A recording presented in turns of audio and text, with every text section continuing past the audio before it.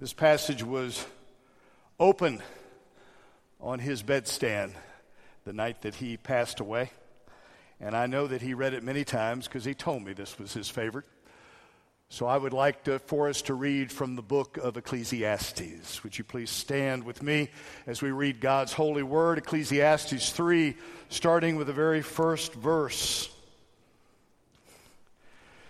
For everything there is a season, a time for every activity under heaven, a time to be born and a time to die, a time to plant and a time to harvest, a time to kill and a time to heal, a time to tear down and a time to build up, a time to cry and a time to laugh, a time to grieve and a time to dance, a time to scatter stones and a time to gather stones, a time to embrace and a time to turn away, a time to search and a time to quit searching, a time to keep and a time to throw away, a time to tear and a time to mend, a time to be quiet and a time to speak, a time to love and a time to hate, a time for war and a time for peace.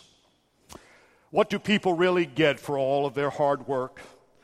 I have seen the burden God has placed on us all, yet God has made everything beautiful for its own time. He has planted eternity in the human heart, but even so, people cannot see the whole scope of God's work from beginning to end. So I concluded there is nothing better than to be happy and enjoy ourselves as long as we can. And people should eat and drink and enjoy the fruits of their labor, for these are gifts from God. And I know that whatever God does is final. Nothing can be added to it or taken from it. God's purpose is that people should fear Him. What is happening now has happened before, and what will happen in the future has happened before, because God makes the same things happen again and again. This is God's word, the blessing of God and His word on His people. This is the word of God for the people of God. Thanks be to God. Please be seated. Would you bow your heads with me, please? Gracious Father, hear our hearts this day. Know the very depths of who we are. Know us from the inside out. And help each of us to be open to You. Help us to learn from Your Scripture, and more importantly, help us to apply it to our lives. Because in this life, Father, we get caught up in so many things, so many different priorities. Let us understand how to be a good steward of the time that You have so richly blessed us with. Help us, Father, each of us to know Your presence and Your touch in each of our lives, and help us to use our time wisely so that others might know the same. We ask this always in the name of Jesus Christ, our Lord and our Savior. Amen. Horace was a dock worker in Gillingham, England, and he hated his alarm clock. Every working day for 47 years, that alarm clock would wake him up. He'd have to turn it off and go down to the docks and start his day. But Horace got his revenge. After 47 years of working down there at the dockyards, the first day of his retirement, he took that alarm clock, took it down to the dockyards and placed it under the 80-ton hydraulic press, pushed the button, and squashed it flatter than any pancake that you have ever experienced. That must have been a sense of relief and joy in his life. And I think many of us can empathize with that. We have a love-hate relationship with our alarm clock and our timepieces and our digital. I've got one staring me back in the face even as I speak this morning. I can't read it, but it's staring me back in the face. But no matter how much we try to get away from it, no matter how much we express our displeasure in time, no matter how much exasperation we face, We cannot escape the persistent swing of the pendulum and the tick-tock of the clock in our lives. Have you ever heard or used any of these expressions? Sometimes they're so commonplace we use them and we don't even think about them. How about this one? I had the time of my life. We've probably used that. Or, I can't remember another time when I have been so angry, so happy. Or this one especially with all applies. So tired, I can't remember I've ever been this tired before. How about our timing was a little off today? That might go to Pat's sports today, basketball, football, baseball. Our timing was a little off. How about it was a race against time? We've all been caught up in that. How about this one? I got a lot of time on my hands. It's false, but I got a lot of time on my hands. How about it's only a matter of time? Or one that I particularly like, time heals all things. Now, if you knew that you were going to die tonight, how would you use the time that you still had left? How would you use that time? I dare say you wouldn't use it the same way you've always used it. As a matter of fact, a lot of people who face the diagnosis of terminal illness will tell you that they see things with new eyes. They see God's creation in a totally different way and just how precious time is, every ticking minute.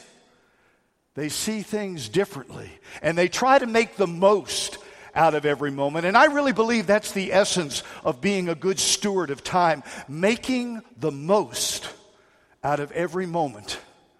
It's not necessarily doing pious and religious things every moment. I don't think that's what Jesus wanted. But if we go to Paul's words, we see whatever you do, do all to the glory of God. Use your time to the glory of God. Don't waste it. Don't whittle it away. Don't throw it away. Don't discount it. Use it to the glory of God. And I know that's not easy.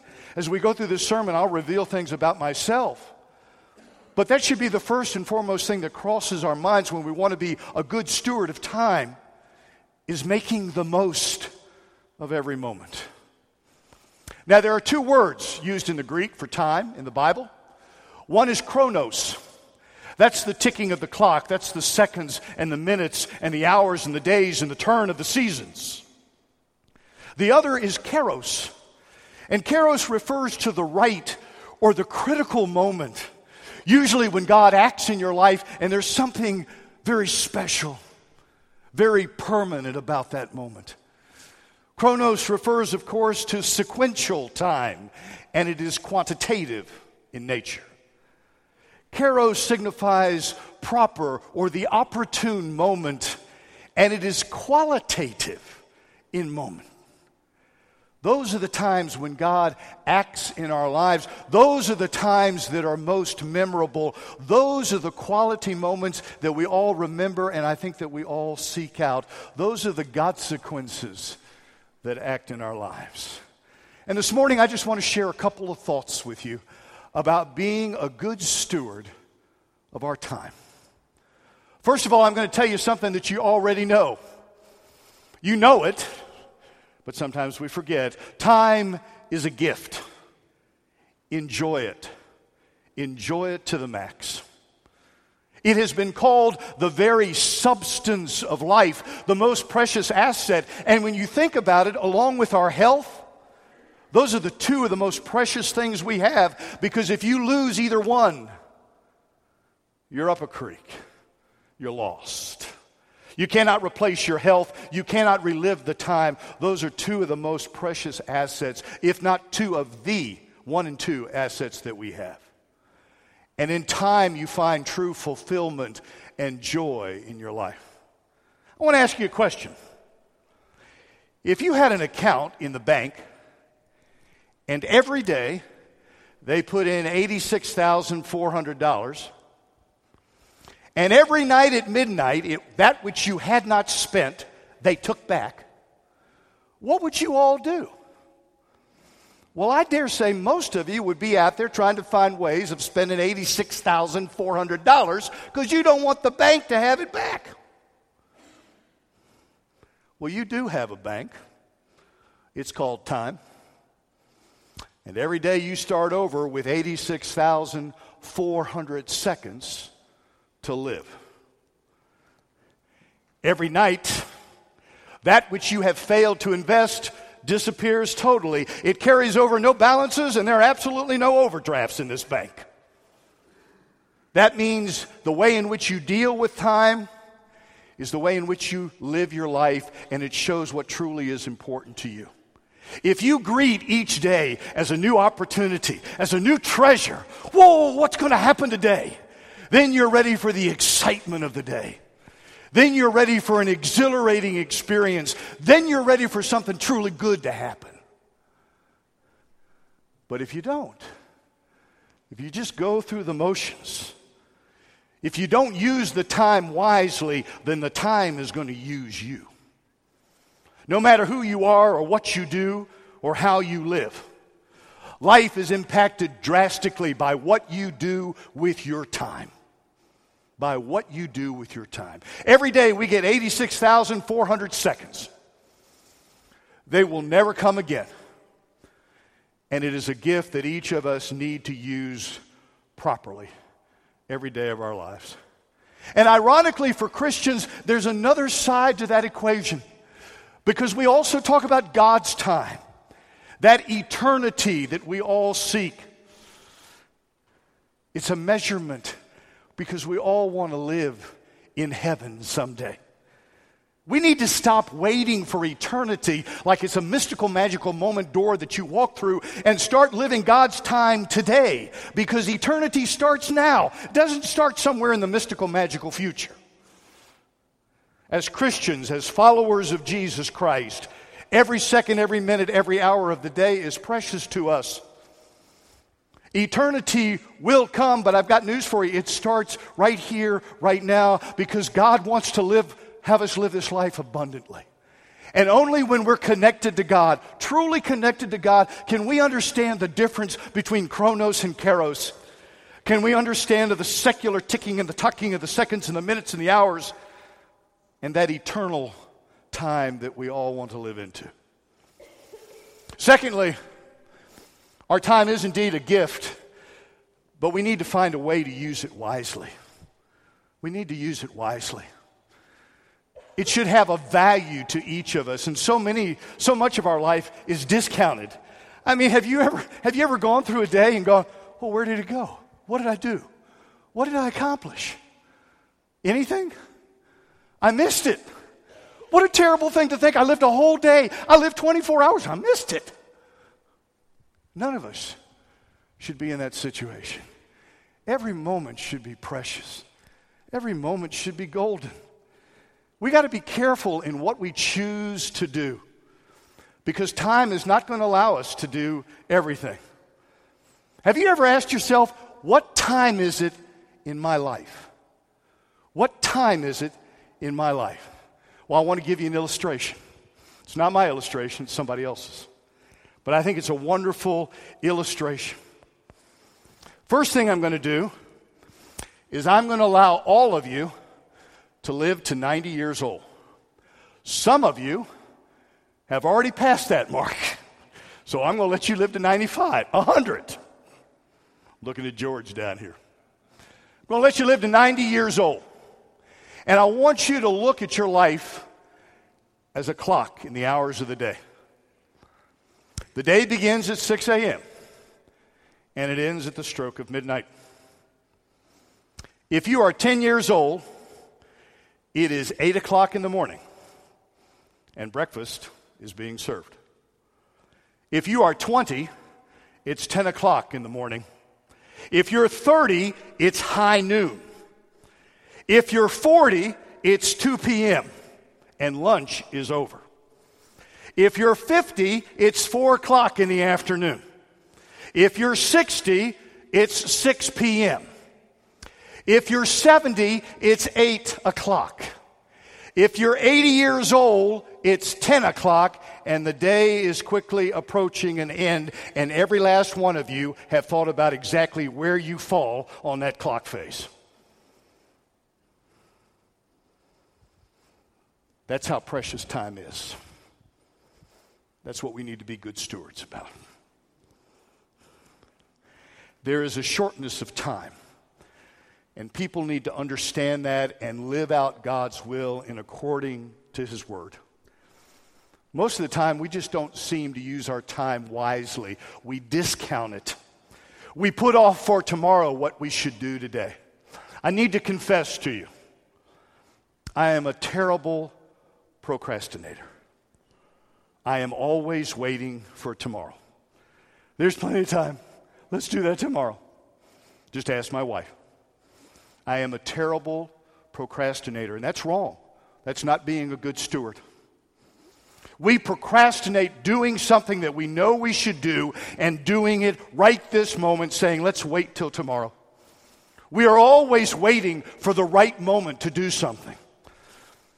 All of you who have children know darn well that if you waited to get pregnant because you needed a better job or more money, there wouldn't be any children in this church. Because you can never wait for just the right moment. It never happens that way. And the same thing with a procrastinator. We shouldn't be waiting. We pile up so many tomorrows that at the end all we are left with is a bunch of empty yesterdays. And you know as well as I do that the Bible doesn't promise us anything about tomorrow. None of us are guaranteed tomorrow. Not one of us. We can live under the illusion that there's some golden day out there in the future, somewhere beyond today. And we can dream about that golden day, but in the process, think about all the wonderful experiences that you pass up in the moment. Because you're thinking about tomorrow, you're waiting for tomorrow, you're not living today and living the time that God has granted you wisely. It's a gift, and it needs to be used wisely. There is an Indian proverb, Sanskrit, that I believe sums it up beautifully. It says this, it says, yesterday is but a dream. Tomorrow is only a vision. But today, well lived, makes every yesterday a dream of happiness, and every tomorrow a vision of hope. Folks, we can't replace time.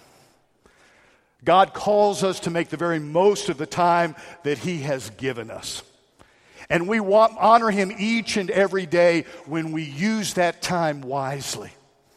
When we seek to do good, when we seek to love the Lord our God, when we seek to love each other, when we seek to serve His kingdom, when we seek to serve His church, we are being good stewards of our time. The last thing I want to remind you of today is that time is but a prelude to eternity. I've already referred to that, in fact, to saying that eternity starts now. We need to stop living by the clock and remember that God has already set things in place right now. He wants us to live wisely as though we are already living eternity. Wall Street Journal did an article about 5 years ago. Talks about young people, 30 to 45, and how they look at life, how they look at time. And most of them fantasize about what they're going to do as they grow up. That 30 to 45, they daydream about job changes and compensation and big houses and wonderful families and a nice car. All of those things that are secular of this world, and we've all been through it. And then around 45 to 50, we start to change. We start to realize that we have more time behind us than we probably have in front of us. And we start to think about what we are going to do in the future that will make things better. Some of us dream about retirement, but most of us think about those kairos moments, those opportune, critical moments in our life that we truly need to grasp onto, that we truly need to enjoy. Not just going through things, but truly grasping onto. When was the last time you stopped and watched a sunset? When was the last time you stopped and watched a sunset? Now, I know when we go on vacation, sometimes we'll go to the beach. That's a big thing. Everybody runs down to the beach and watches the sunset. But last time I checked, it does that every day. Every day. But we're always too busy to watch one of God's most spectacular, picturesque events happen.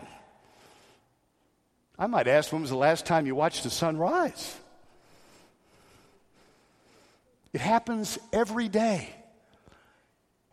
And we should be thankful for it, and we shouldn't miss it. We shouldn't miss it.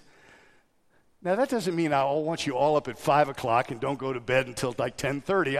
I realize that, but just don't miss those special moments and look for those kairos moments in your life, those consequences. It's time that really matters. You know, as a grandfather, I look at my grandchildren and I go, wow, I had something to do with that. And I realize that long after I'm gone, they'll be here. They'll still be living this life. And I want to give them something special. I want to give them me. I want them to know their grandfather in some way, shape, form, or fashion, something that will uplift him, something that will help him through the journey of life. I want to spend more time with them.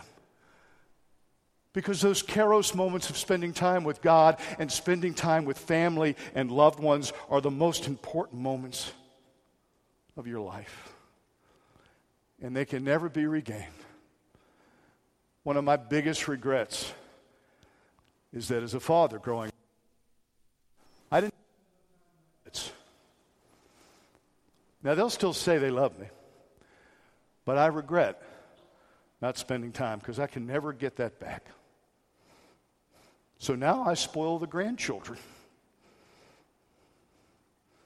but I love them. And it's time well spent. Time is but a prelude to eternity. We need to fulfill God's purposes with our time, and we need to be very cognizant of what we're doing. Matter of fact, if I could give you, there's an old hymn that probably says it best. Walk with the Lord in the light of His Word, and trust and obey. Trust and obey, for there's no other way to be happy in Jesus but to trust and obey. It's a gift. It should be spent wisely, and it is a prelude to eternity. And we should be spending our time loving Him, loving our neighbors, and serving His church. There should never be a time when we say, I don't have enough time. I don't have enough time. I'm too busy to worship. I'm too busy to serve. I'm too busy to love my neighbor. If you're too busy, you better reassess your life. None of us are that busy, and God never meant us to be that busy. You know, it's difficult to understand why we want to spend eternity with God, but we are so stingy, so reckless, so covetous of our time here. I think most of us look at eternity in heaven as an insurance policy. Yeah, I'm going to die, and I really don't want to spend my eternity in the other place. I'd like to spend my eternity where it's nice. But eternity starts now. You're already on God's timing. Think about it. When I answered this call to ministry, I had already lived a couple of lifetimes. My career had taken me around the world and around the country, meeting all sorts of different people under a variety of different circumstances. And I don't know why it took so long for God to call me. I've shared with you, of course, it was my Emmaus experience that was and continues to change my life. And obviously, God wasn't concerned about Chronos. When I witnessed Emmaus, I was about 4 o'clock in the afternoon. God was more concerned about Kairos and that this was the opportune time for me to be called and me to answer that call.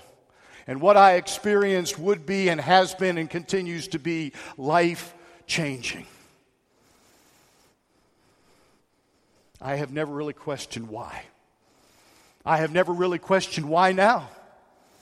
I simply took that leap and followed God where He was calling.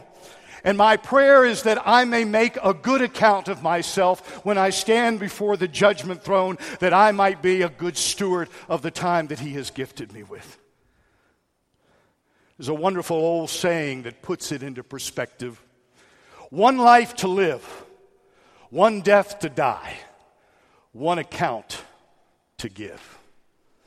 One life to live, one death to die, one account to give. And my prayer is that I may be given a good account. That someday, like all of you, I might stand before the throne and He might say, "Well done, good and faithful servant." The last thing you want is to stand before the throne of God and Him to ask, "Who are you? What did you do?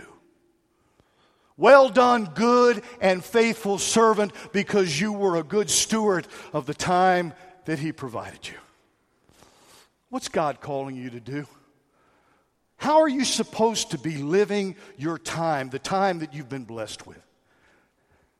I'm sure you've heard this quote, but I'm going to use it anyway. Yesterday's the past. Tomorrow's the future. But today is a gift.